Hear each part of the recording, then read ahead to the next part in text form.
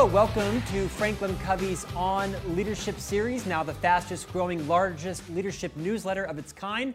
If you're not subscribing, be sure to visit franklincovey.com, click on the On Leadership tab, and we'll send you this newsletter every Tuesday morning at about 6:01 Eastern Time, where we feature a different video and audio interview each week. Sometimes it's an expert inside Franklin Covey, and other times it's a best-selling author, business CEO, thought leader on a best-selling book, or a really interesting idea on how to build our leadership skills. Subscribe yourself, your family, your team. We'd love to have you be a part of it. It's all complimentary. Each week there's a video interview that can also be consumed in podcast, as well as a downloadable tool and a blog that I write with a little interesting idea on what I learned during the interview. Now, occasionally, I'm invited to share what we call kind of Scott's thoughts, an interesting idea that I've gleaned over the last several interviews or my own leadership experience. And today I'm going to talk about the 6 critical practices for leading a team.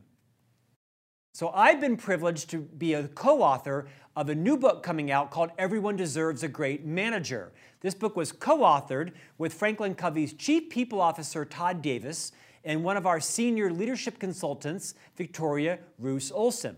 Now, the theme is everyone deserves a great manager. We've gotten a lot of feedback on, so should I be a leader? Should I be a manager? For the purpose of the book and for today's conversation, we kind of use those terms, interchangeably. Everybody's got an opinion on what and when should you manage and what and who should you lead. But for today, let's just assume they're both the same things, because there's times in our lives where we need to manage and there's times where we need to lead.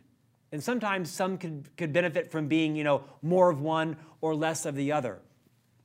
Of these 6 critical practices for leading a team, I have great passion about a lot of them. I love the practice around, one-on-ones and providing great feedback to your team and receiving it as well. My favorite probably is the first one. That's called develop a leader's mindset. Now, at Franklin Covey, we use the word mindset a lot, right? It's kind of like your paradigm. And your paradigm is probably an overused word, but the concept is no less relevant now than it was when Dr. Covey talked about it 30 years ago in his book, The 7 Habits of Highly Effective People, which, by the way, is in its 30th year. And can you believe has sold 30 million copies? Your paradigm, of course, is your belief system. It's your mindset. It's the way in which you see yourself, your boss, your family, your friends, your community, your clients, the marketplace, the world. All of our mindsets, our paradigms, are deeply enculturated in us since birth, right? My parents taught me to believe that police officers and judges and Catholic priests always told the truth and were always right. Poppycock, right? That's not true. Catholic priests don't always tell the truth, right? Newsflash. But we're taught to believe things that are true. We're also taught to believe that leaders behave a certain way. And when someone becomes a leader, they need both a new mindset, tool set, and skill set. Because I believe that the following is very true. Most leaders are promoted into their first leadership position too often because they were the best at their job. They were the best digital designer, or they were the top salesperson, or the most efficient or pleasant or agreeable or perhaps competent dental hygienist. And because they were best at what they did, someone along the way thought they'd make a great leader, which is insane, because the skills that make you a great salesperson most emphatically do not make you a great sales leader. Think about it. I was at one point the top sales producer in my division here at Franklin Covey. Had no leadership responsibility. My job was to hit my revenue target by providing solutions that clients wanted and needed that solved their results. Now, what that required from me was a lot of skills, right? Great forecasting, a lot of face-to-face meetings, a lot of bird dogging for appointments, being on time with clients, being a great communicator. With that came a sense of competition. I wanted to, beat the others in my division by winning my sales goal. I liked being at the top of the charts. I liked the fame and the significance that came with that. I think that's fine. I think those are actually good things to have when you're a salesperson. You need other skills, right? You need empathy skills and great listening skills. But generally, kind of a get it done at all cost mentality often allows you to kind of throw your body over the finish line at the end of the quarter or the year to make your sales goal, because salespeople are heavily driven by revenue, by income, and I make no apologies for that. But almost none of those skills make great sales leaders. Great sales leaders need a whole different mindset. They have to be great listeners. They have to be kind of nimble in their thinking. They have to show great empathy. They have to have vision and strategy and execution skills. They have to realize it's no longer about you. It's about the team, that your results are in fact the team's results. Now you have to get results with and through other people. You can't rush in and save the day. You can't just do it your way. You can't berate people into performing the same behaviors or speeches or presentations that worked for you. There might be different routes to the same success.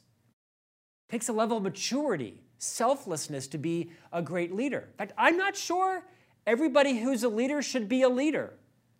I'll take it a step further. I'm not sure I should have been a leader of people.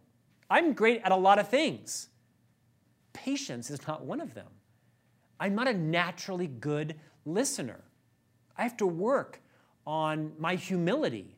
I have to work on checking my own agenda, right? And being a little more thoughtful about accommodating other people's points of views. Those are great leadership skills.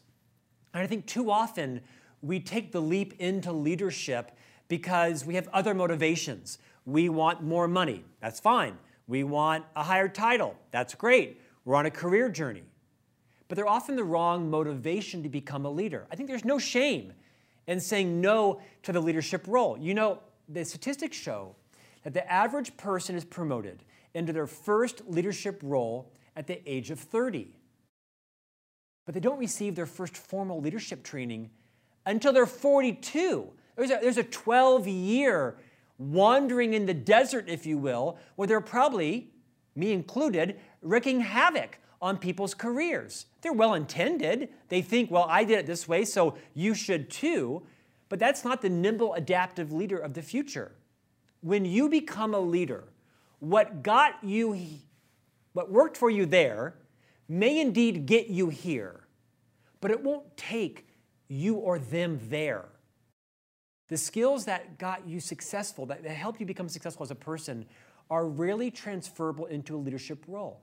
You have to not just change your skills, but change your mindset.